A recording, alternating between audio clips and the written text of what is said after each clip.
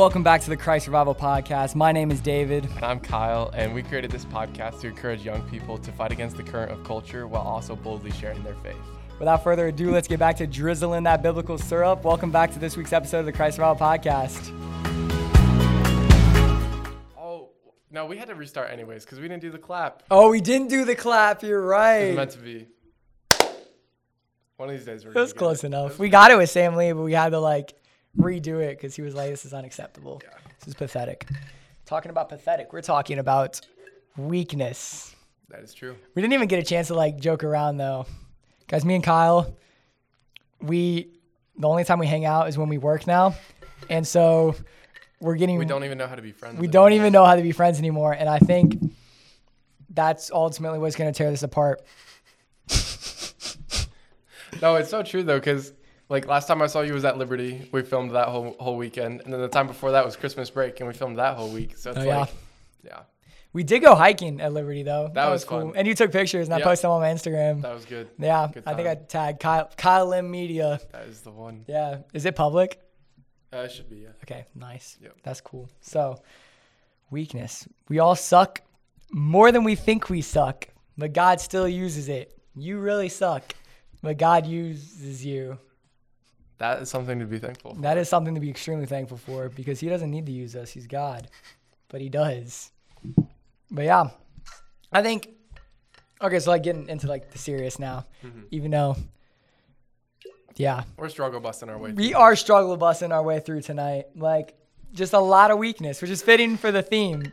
And me and Kyle were talking, the reason we chose the theme weakness was a lot of reasons. But one, if this season is really bad, we can just say it was part of the plan. Exactly. Because we wanted to exemplify how God still used moments from the season, even though it was a weak season. Exactly. Although it can't be worse than season one. There's no being worse than season one. There's no being worse than season one. And it made season two, I think maybe that was the reason season two did so good, is because season one was so bad. Everyone's like, wow, these guys really got their act together. They know what they're doing now. Complete 180, honestly. Complete 180. When we really don't know what we're doing, and we're kind of exemplifying that in the first. Tonight is kind of a perfect example of that. It is a perfect example. We've been out of it for a while. Yeah. It's late right now, but we're still cooking up that biblical syrup, ready to pour that all on y'all. You know what I'm saying?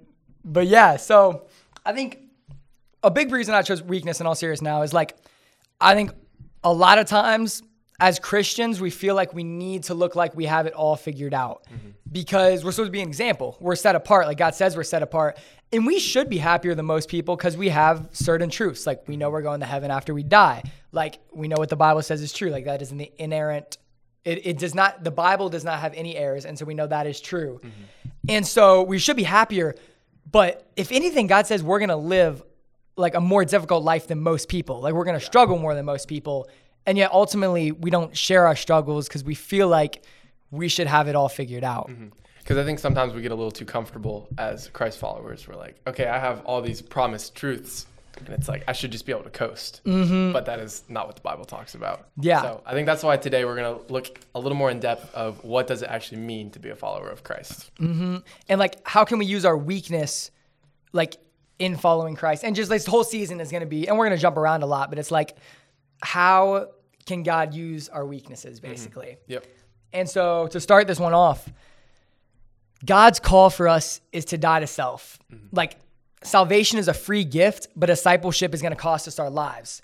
And then at the same time, if you're not following Christ consistently, have you actually received salvation? I think Matthew 16:24-26. I was reading through Matthew, and this one really hit me hard. This is really convicting because I was wow, this is brutal. I'll read it now so you guys know what I'm talking about. But then Jesus told his disciples, if anyone would come after me, let him deny himself and take up his cross and follow me.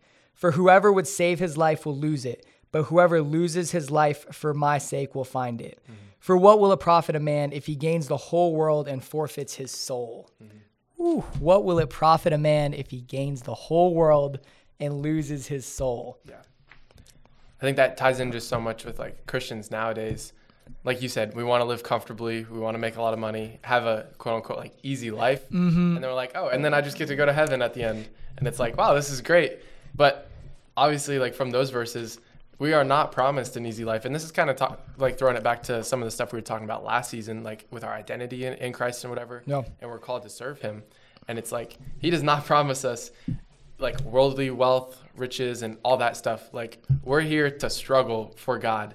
And it's like that constant battle of dying to ourselves and our own pleasures and choosing to like follow his desires and what he has planned for us. Yeah. And he literally like relates our Christian walk to carrying the cross, which was his ultimate sacrifice, was like on the cross. And he says, yo, if you want to follow me, deny yourself, drag your cross. And like, that does not sound an easy life. Like, we are supposed to be carrying our crosses as we walk, like through this life. And that's just such an extreme example. Like, we need to lose our life. We need to die to ourselves in order to find that our true identity like is in Christ. Yeah. And I think it's so cool that God uses like these word pictures almost of like pick up and carry your own cross. Like you said, that's obviously a tough experience. And another verse that kind of goes with that is Galatians 5:24. It says, those who belong to Christ Jesus have crucified the flesh with its passions and its desires. And it's, again, that picture of like crucifixion, like this terrible death. And that's what we're supposed to do to our own desires. And we get rid of those and choose to follow Christ instead. Yeah. And even like that whole book of Galatians, I actually read through Galatians like a month ago. And in 2:20, he's like, I've been crucified with Christ, so it's no longer I who live, but Christ who lives in me. Yeah. Like, again, that same picture, which he echoes later, 3 chapters later, like you just said. Yep. Like, we've been, like, when we have come into the kingdom of God, we are called to be crucified with Christ. Like, we are called to be on that cross with Christ, like in our day-to-day life. Yeah. And let him live through us, essentially, and deny ourselves. Yep. And I think one other point he's trying to make here is to not take sin lightly. Like, you don't just brush sin off and then do what God says. Like, he says to crucify it. So we're obviously commanded here to take it very seriously, that we are not to be affiliated with like worldly pleasures and things like that. Like, we have to take those completely out of our life and purge those out of our life. It's not just maybe I can go have a little fun here and there and do some worldly things and then also get the benefits of God. It's like, no, got to cut that off. Yeah. Because God calls us the righteousness, and we ignore this a lot as Christians. Like, the whole focus of our life ultimately should be a life that is becoming more like Christ and loving others on the way. Because he says, like, there's like, if you don't love, you're nothing, basically. Yeah. But like, in this walk, we are becoming more like Christ daily, and we're denying ourselves daily, and we're dying to self daily. And that's such like strong, like, die to self. Like, we should be so on fire for God that we are willing to sacrifice everything that we love in life, that we get pleasure from, in order to more fully be created in the image of God. Yeah. Yeah.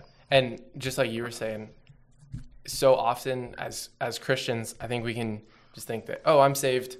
I decided to get rid of sin, and now things are going to be easy. Like, I'm learning for God. But it is a daily battle, like you said. Like, you have to make that decision every single day, every single temptation. It's like, when temptation comes up, are you going to choose to glorify yourself and choose what the flesh wants? Or are you going to choose what God wants and make sure his desires align with yours? This actually goes right along with James in chapter 1, verse 14. It says, each person is tempted and lured by his own desires, not the desires of God.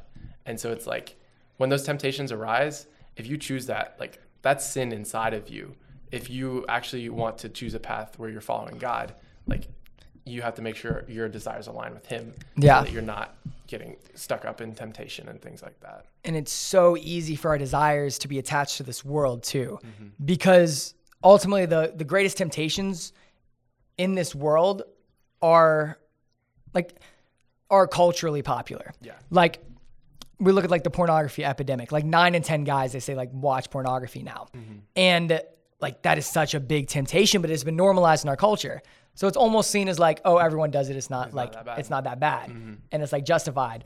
Or like, I think as I become a stronger believer and like grown in wisdom, I guess you could say, over the years, like, I've realized, I think Ecclesiastes 1:18 sums this up well. But for in much wisdom is much vexation, and he who increases in knowledge increases in sorrow. I think 2 years ago, there were things that I did that didn't bother me as much as they do now, because I justified it. Yeah. Because it's easy to justify our desires. It's easy to justify sin, like, to make us feel better. Yep. But now there's stuff I do and I'm like, oh, why did I say that? Like that was I know that I shouldn't say that. Like, why did I say that? Why did I do that?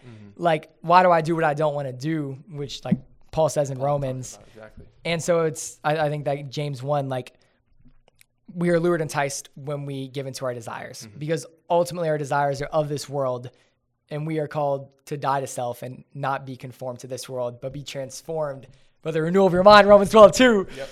Just off the dome. Off the cuff. Off the cuff. That was awesome. But yeah. Yeah, so I think talking like with this whole idea of making sure our desires align with God's desires, I won't take credit for this, but I was recently reading this book called The Pursuit of God, A.W. Tozer. If you haven't read it, give it a read. It's really good. And he's kind of talking about this idea in his book. And one of the examples that he brings up is Abraham and Isaac. And I had never really thought about this, but if you think about it, Abraham had prayed for so long. Him and Sarah, all they wanted was a son. And they went to like sinful extremes to try to make that happen. And God was like, that's not what I have planned for you. But he continued to be faithful to him. And then God eventually provides him with a son. And you're like, wow, what a great happy ending. Like, this is how it's supposed to be. And then God's basically like, all right, time to kill him. Like, you got to get rid of that. And if you're Abraham in that situation, you're like, oh my goodness, like, why are you doing this to me? I've been faithful. I've been like on this path for so long. And now you're going to try to take this away from me. But that is such a good example of Abraham having his own selfish desire would be to not kill Isaac and not follow through with God's plan. But he puts God's desires above his own to the point where God ends up providing that lamb at that last second and ends up working in like an amazing way that Abraham didn't even see coming. So I think we can take that example and apply it to our own lives. It's like, yeah, I have all these sinful things that I might struggle with or desires that I want to fulfill. But if we ultimately choose God's desires above our own, he's going to work through those situations. Yeah. And that's such a powerful example, because I've never really thought of it in that way, like that he was praying for so long for a son.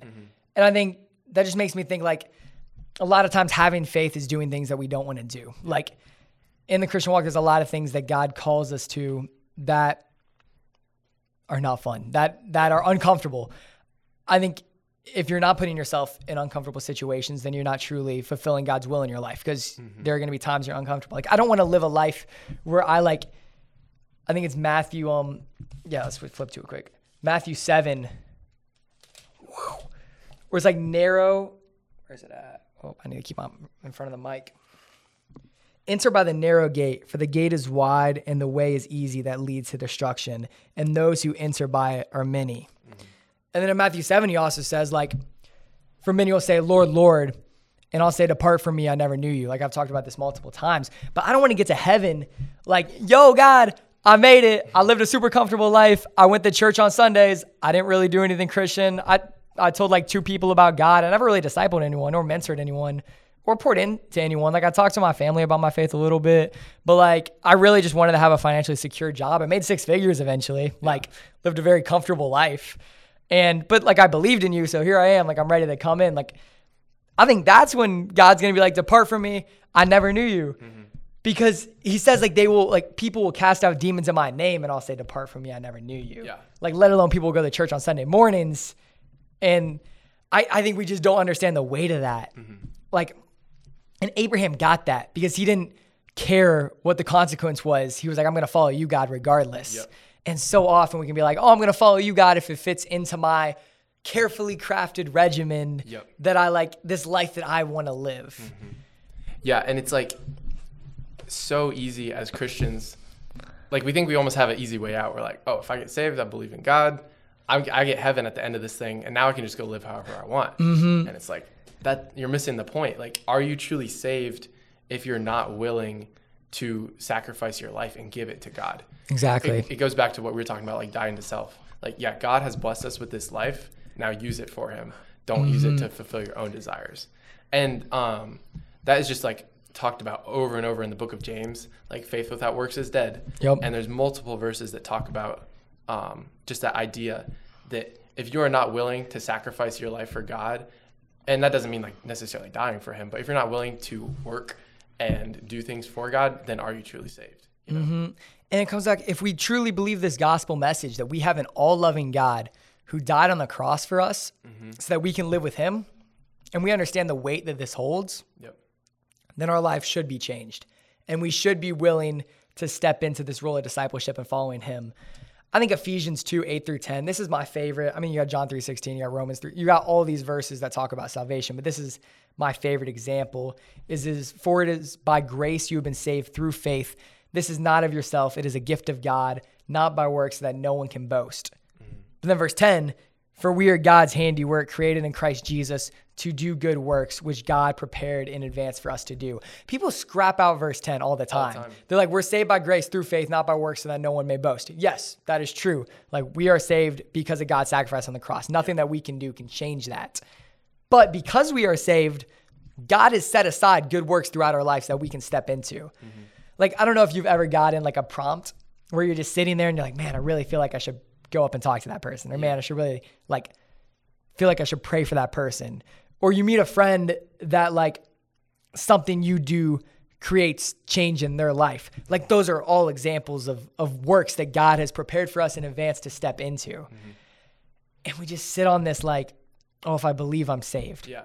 Well, because, I mean, you look in James, like, the demons believe in God, but they're obviously not going to heaven. Yeah. And it's like, yes, the believing in God, like, it's all on him to get us to heaven. Our works is not what gets us to heaven, but they do play a key role in showing if you actually have faith in giving your life to God. Because God knows who has faith and who doesn't. Yeah. Like, we don't have to do anything to prove to him that we have faith.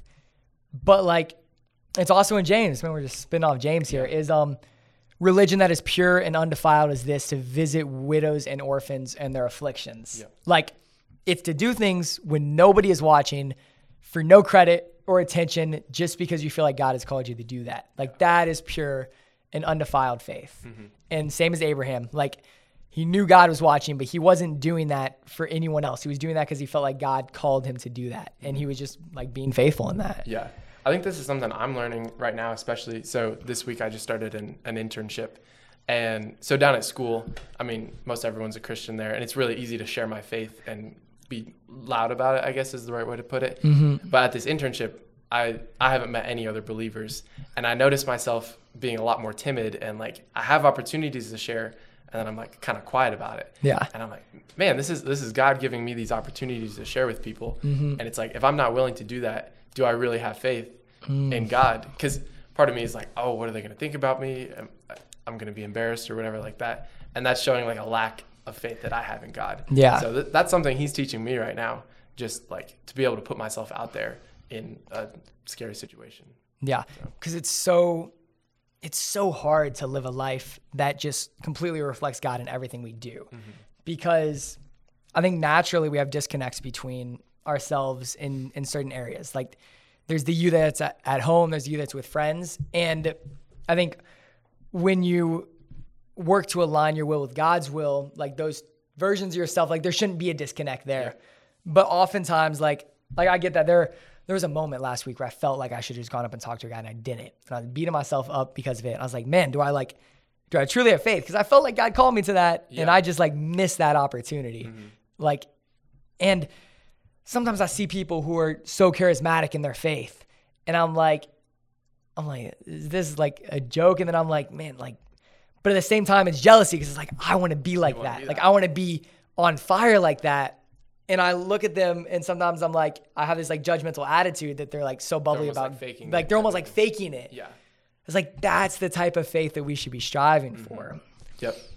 Yeah. I think it's important to not necessarily beat ourselves up over those missed opportunities. Don't let them just fly by and be like, oh, no, it's whatever. But like, take from that and learn for the next time. And it's like, okay, next time God does present you with an opportunity, like have that faith in him to be able to step out and do whatever it is he's calling you to do. Yeah. So, and in this episode, so we talked about salvation a lot. I don't want to make anyone think that they are not saved because they're not currently, they're living a life that's going through the motions right now. I think if you had that come to Christ moment, like that is a very real moment. But at the same time, I want you to question what you're doing with your current salvation. Like, if you are saved, that should be reflected in your life. And if it isn't, don't go like saying that you need to get saved. Like, start living a life that reflects that you are saved. Mm-hmm. And it's full circle back to Matthew 16. Like, we are called to deny ourselves and carry our cross. Mm-hmm. So like, something I want to challenge everyone like watching this with is like, how are you guys carrying your crosses right now? And how are you reflecting God in your everyday lives? Yeah. That was a good way to sum it up. Yeah. Awesome. I think that did it well. Mm-hmm. Yeah. Deuces until next time. Welcome back. See you guys.